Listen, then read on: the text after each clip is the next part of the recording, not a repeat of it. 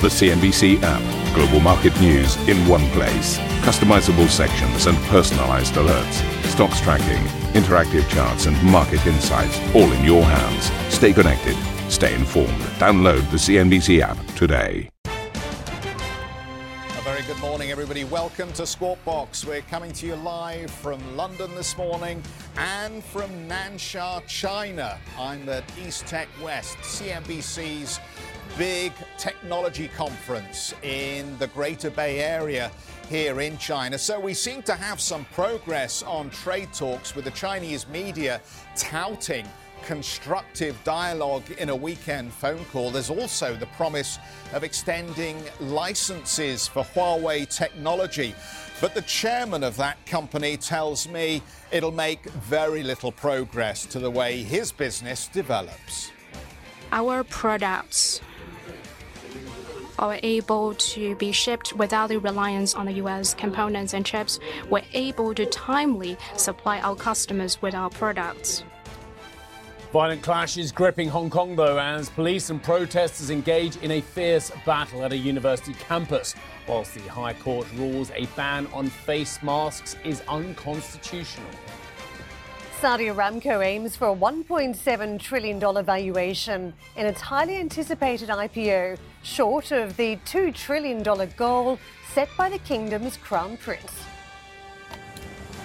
Well, the Dubai Air Show failing in its first day to drum up any major deals, at least so far, but we could hear some news from Airbus pretty soon. I had the chance to catch up with the company's CCO, and I asked him about the Boeing 737 MAX. This does not benefit anyone in this industry, the least of which would be Airbus. It's a tragedy, it's an issue for Boeing to resolve, but it is not good for the competitors to see problems on any one particular airplane type.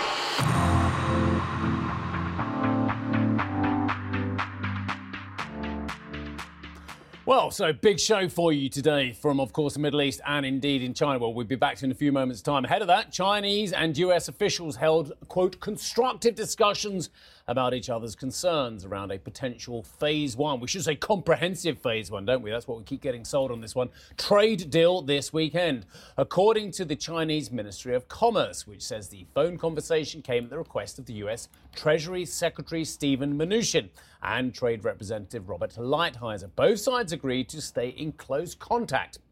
The Trump administration is set to grant a 2-week extension to a license that allows US companies to do business with China's Huawei, according to multiple media reports. The decision comes after the US placed the tech company on an economic blacklist early this year over national security concerns. Well, you've seen Jeff already in Nansha, at the heart of China's Greater Bay Area for CNBC's East Tech West. And Jeff, I suppose the question which I still don't know the answer to, but I'm sure you do a lot more, certainly you have a lot more idea about, is Huawei a national security concern for the US, or is it a bargaining chip in the whole process towards getting a deal? Good morning to you, my friend. Yeah, very good morning, Steve. Well, that is a conundrum, isn't it? Because as we look around the allies, they've taken very different views on the technology. We had confirmation within the last 24 hours that Spark, the New Zealand company, would continue to keep Huawei on its preferred supplier list. We've seen a different view from the Australians and the Japanese. And of course, as far as the UK is concerned, well, everything is on the back burner pretty much until we get the other side of the election. So they haven't made a firm decision. It is curious, though, isn't it? If there is such a big problem with Huawei technology, why does the United States keep extending the licenses that allow select US companies to buy Huawei technology? And that's ultimately what we're talking about here. The reports that there will be another 2-week extension granted after the last 90-day extension. I had a chance to sit down with the chairman of Huawei, Liang Hua, and ask him specifically for a reaction to that announcement. What difference would it make as far as Huawei's business is concerned with those American companies? Let's hear what he had to say. No matter whether there will be an extension in terms of its real impact on Huawei, it will be very limited. our products are able to be shipped without the reliance on the U.S. components and chips. We're able to timely supply our customers with our products. In the past 20, 30 years, we have established sound partnerships with the U.S. suppliers. Huawei has grown with the support of the U.S. suppliers. If the U.S. would allow U.S. suppliers to provide for us, we would continue to cooperate with them with an open approach. We'll continue to buy and then put them in our products. If otherwise, if the U.S. will not allow them to supply, we still have the ability to make sure that our mainstream products, including the 5G base stations, access networks, core networks, to be continued to be supplied for our customers. We'll be able to continue with the manufacturing and supplies. So the temporary general license and the entity list would pose a bigger damage to the U.S. suppliers than to us. We really hope that the U.S. government should consider the interests of U.S. suppliers. When we are developing and growing, to some extent, we don't have to rely on the U.S. suppliers to design our future-oriented products.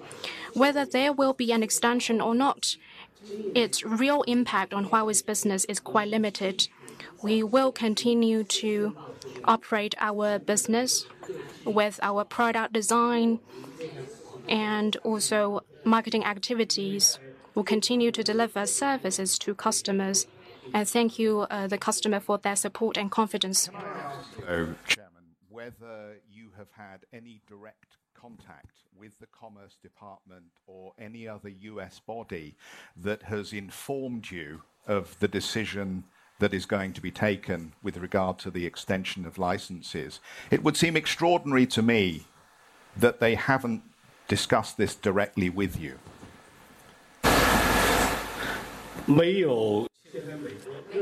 Actually not.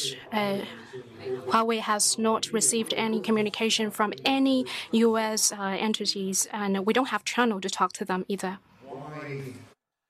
Why do you think they're not talking to you directly? Shouldn't you be having a direct conversation with these important administrative arms of the U.S. government?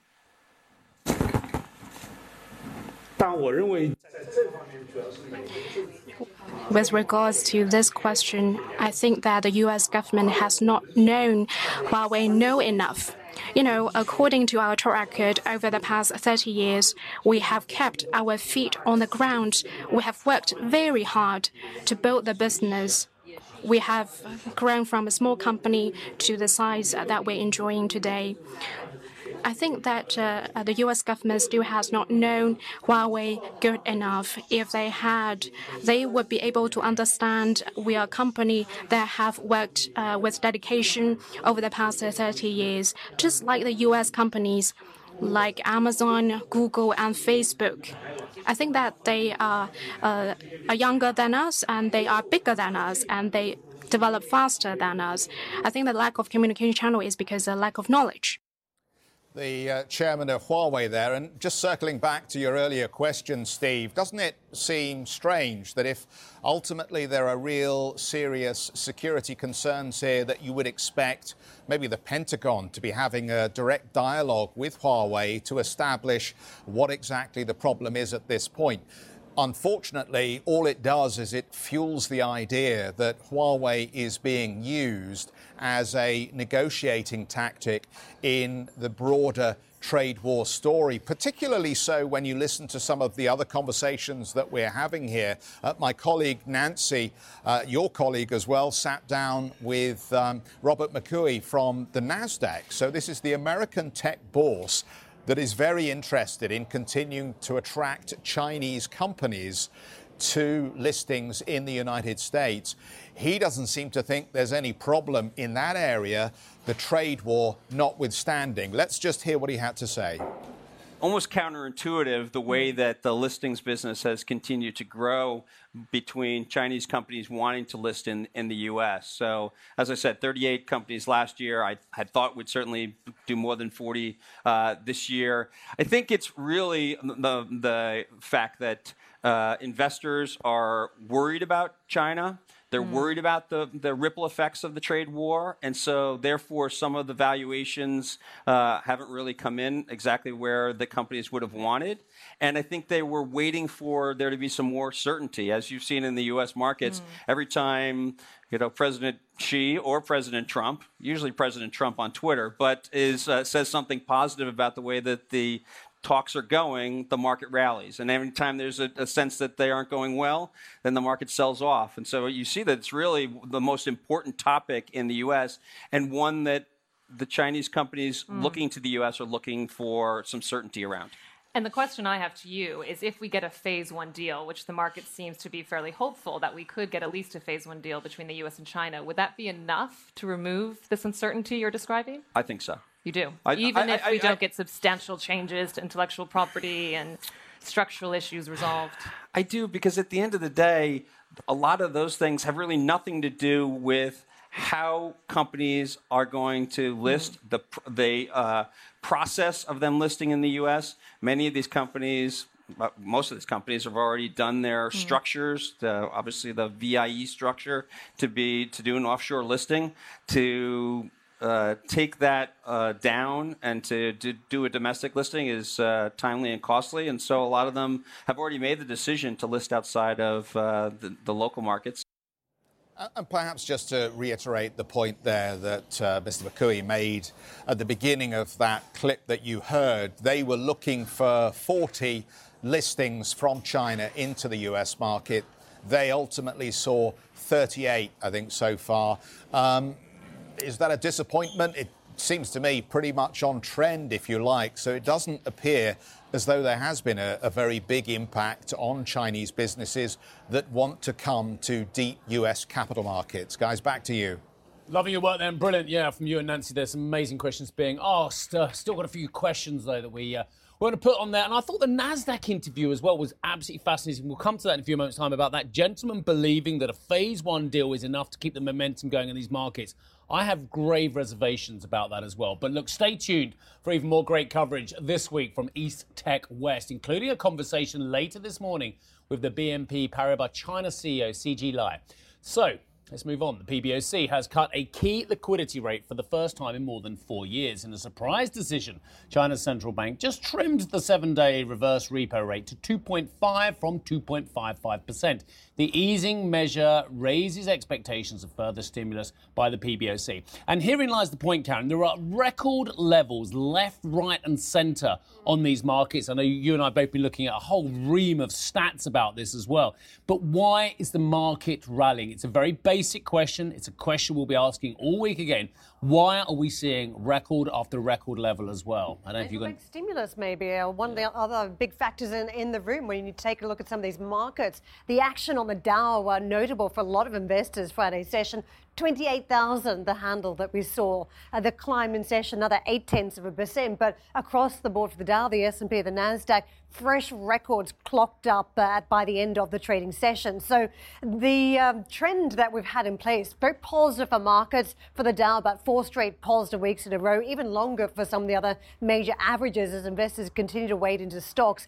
The phase one trade deal very much been eyed for some of that confidence that there might be progression that is seen as positive for risk on for markets, but also with central banks very much in the backdrop. That is something for investors to watch. The areas that have been bid up, and this goes to that trade decision, industrials, very firm, closing at a fresh record. Technology, also another risk on area of the market, and healthcare where investors are putting their money. I want to take a look at some of the other trades, and the foreign exchange might be fairly key as we take a look at what the Fed is saying to investors this week. The release of the minutes come midweek, so that'll be a key catalyst for trading the markets. Also around the dollar, which is climbing to the Japanese yen, the safe haven trade of the Japanese yen in session today. Other big factors.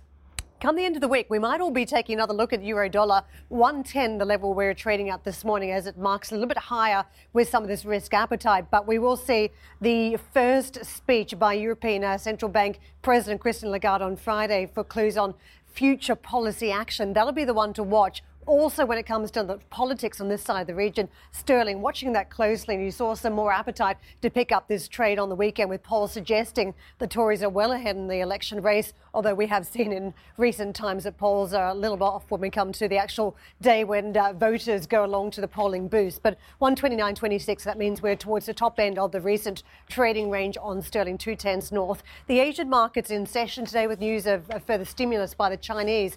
It's been enough to lift the Shanghai Composite by 0.5%, and across the board for the Shenzhen to the Hong Kong market, 9/10 in the green. Stronger day of trade for the Japanese stock market. The opening calls here in Europe, this is how we approach negative, slightly weaker as you can see for the Xetra DAX by 10 points or so. Not much on the boards considering we had such a strong run on Wall Street and across on those Asian markets today, the exception Italy. So we'll take a look closer to this session and see whether we start to firm up a little bit more for those European markets. Yeah, and one for the viewers on the diary this week. I mean, there's a lot going on later in the week. FOMC minutes Wednesday. FOMC minutes Wednesday. If that gentleman from NASDAQ thinks we're all about the trade deal, I'm just going to deviate from that slightly, as I think we're also about whether there's any more juice left in the rate-cutting scenario as well. But they're not separate, are they? And what we've seen in the language from the FOMC has really been around the impact of the trade war uncertainty. So if you do get phase one, what impact does that have on the Fed and the decision-making come 2020? Incredibly valid point. Why would you need both? One is a stimulus, or t'other is a stimulus.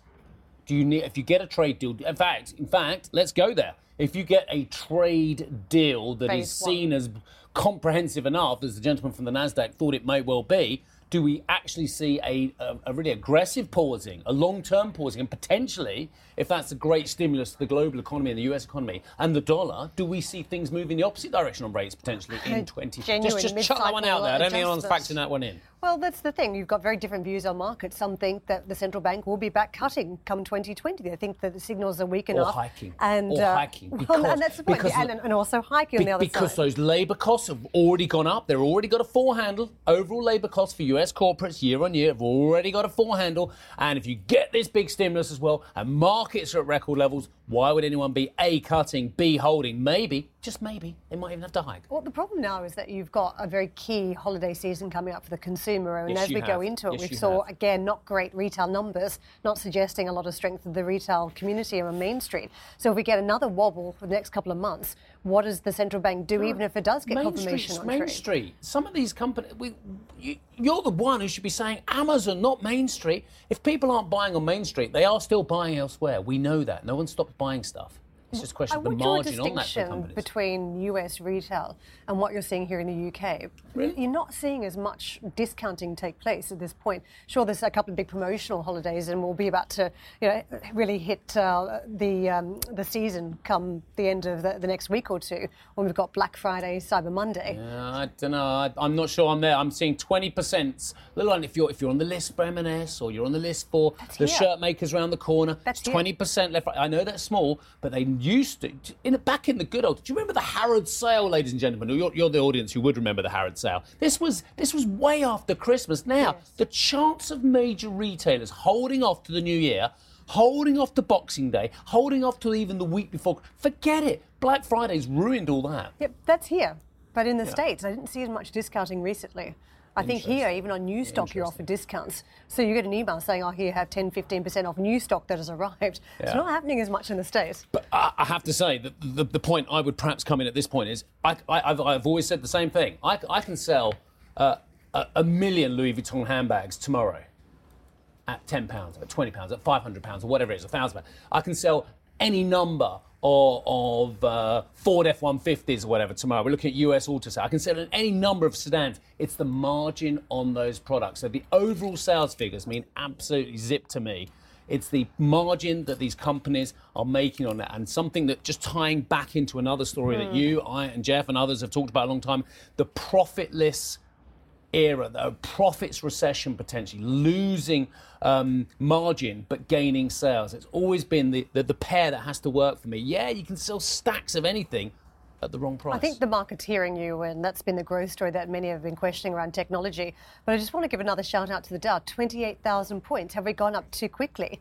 And as we genuinely start talking about a Santa Claus rally, whether it's going to materialise this year, you've got to ask whether everything's already been delivered to markets and what we've seen has been front-loaded. Santa Claus rally? Are you joking? We've just had 6 weeks up on the S&P. first time since 2017. We've had 4 weeks up on the Dow as well. For the first time ever, we're above 28,000 on the Dow. You've got record levels on industrials, record levels on technology, record levels on healthcare. We've gone mad. Do you know what tech's up this year? You probably do. You saw the same stuff I did. 40.5%. Was really, let me ask you lot again out there as well. Here we are. We're getting excited now. Was any of you thinking on the 1st of January this year that tech was 40% undervalued? Even if you guys love this stuff, even if you're momentum traders, 40% higher now compared to the 1st of January? FOMO, fear of missing out. Tina, there's no other alternative. One of those acronyms seems to work at this point. I can think of another acronym as well, but I won't. It's a family show.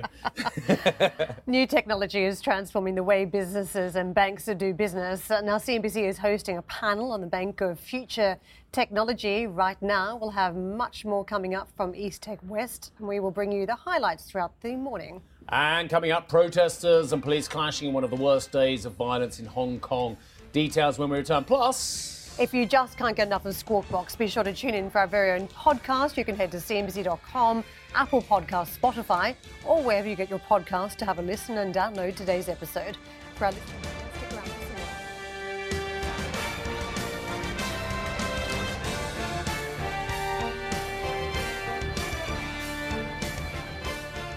Fascinating to see how we move forward on banking in the digital age. Well, as you can see, that's Nancy hosting a panel on those very issues at our East Tech West conference in Nansha, China. The CEO of BNP Paribas is amongst those speakers. And stay tuned, we'll have a one-on-one interview with him coming up later in the show. In the last hour, Hong Kong's High Court has ruled that an emergency law banning face masks is unconstitutional. The decision comes amid a sharp escalation of violence in the Chinese territory after police and protesters clashed at a university campus.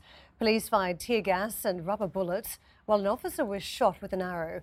NBC's Dan Sheneman has the latest. Police move in, advancing on the Hong Kong Polytechnic University. After issuing an ultimatum to protesters inside the school, police in tactical gear stormed the campus using tear gas, water cannon, and threatening to use live ammunition. Explosions and fires erupted during the siege. Protesters, who've been barricaded inside the university for days, launched homemade gasoline bombs at the authorities. Some of the protesters were hurt, some arrested. I think everyone are afraid of this. The protests started after legislation was proposed that would allow criminal suspects to be extradited to the Chinese mainland. Activists saw it as an erosion of Hong Kong's autonomy. I want the democracy and freedom will come Hong Kong, but it seems very far away from us. China's president has said he is confident the government can resolve the crisis, but after 6 months of hostilities, there is no indication the protests will wind down. Dan Sheneman, NBC News. Well, we've got a general election going on in the United Kingdom. Oh, we do. We're counting And down. do you know what? I love it. No, because normally people in our position go, oh, God, we've got to cover the election. I love it. Do you know why? Because as a British taxpayer, as a Brit, and same for you, we're getting so much free stuff. Doesn't matter who becomes Prime Minister. Have you seen the amount of free stuff we're getting? There's going to be no ramification for UK debt. There'll be no ramification for taxpayers. We're all getting free stuff. Have you seen it? Well, given the amount of duration now in bonds, it's our kids paying for it, right? It's not going to be us. Well, all their kids. No, it's fantastic. Internet free, NHS free, businesses getting loads of stuff for nothing as well. It's amazing. Anyway, in the meantime, a new opinion poll by Survation has put Boris Johnson's Conservatives on 42%, with Jeremy Corbyn's Labour Party on 28%. It follows 4 surveys published on Saturday, which also gave the Tories double-digit leads. Today's poll suggests support for the Liberal Democrats is at 13%, whilst the Brexit Party stands at 5%. I'm surprised people can tell the difference because they're all offering so much free stuff. Now, Labour, though, is trailing in the polls. Jeremy Corbyn has ruled out a coalition government if the party fails to win a majority come the 12th of December. Speaking on the BBC's Andrew Marr show, the opposition leader said he would not commit to a Scottish independence referendum in exchange for SNP support. We're not doing deals with anybody. We're not forming coalition governments. We will put forward the programme on which we will have been elected, which is the one of investment. And my view is that's the issue of an independence referendum should not come in the early years of that government. We should be given the chance, the opportunity, and the people of Scotland will see the benefits of a Labour government in Westminster that treats the needs of Scotland very seriously. I just did. I'll do this later as well. I just put in the words into a search engine, Corbyn free. I'll do the same. I'll put in Johnson free and Swinson free as well, just to be equivocal on this. And the first three things that come up: free broadband, free dental checks, and free movement. But that's something else, the third point. Jeremy Corbyn, sorry. So business rates might be tackled, though. That was one of the new elements. Business rates for small businesses. Please bring it on, because yeah. that is crippling so many small businesses in this country. Anyway, another issue. Jeremy Corbyn will join Liberal Democrat leader Jo Swinson and Boris Johnson at the CBI conference today. All are set to make speeches to business leaders at the event. Mr Johnson is expected to acknowledge that large corporations didn't support Brexit, but will say only he can deliver certainty. The Conservatives have also pledged, here we go, to cut business rates and national insurance contributions. Thank you for listening to Squawk Box Europe Express. For more market-moving news, you can head to cnbc.com. Or join us again on the show with Jeff Cutmore, Steve Sedgwick and Karen Cho, weekdays on CNBC.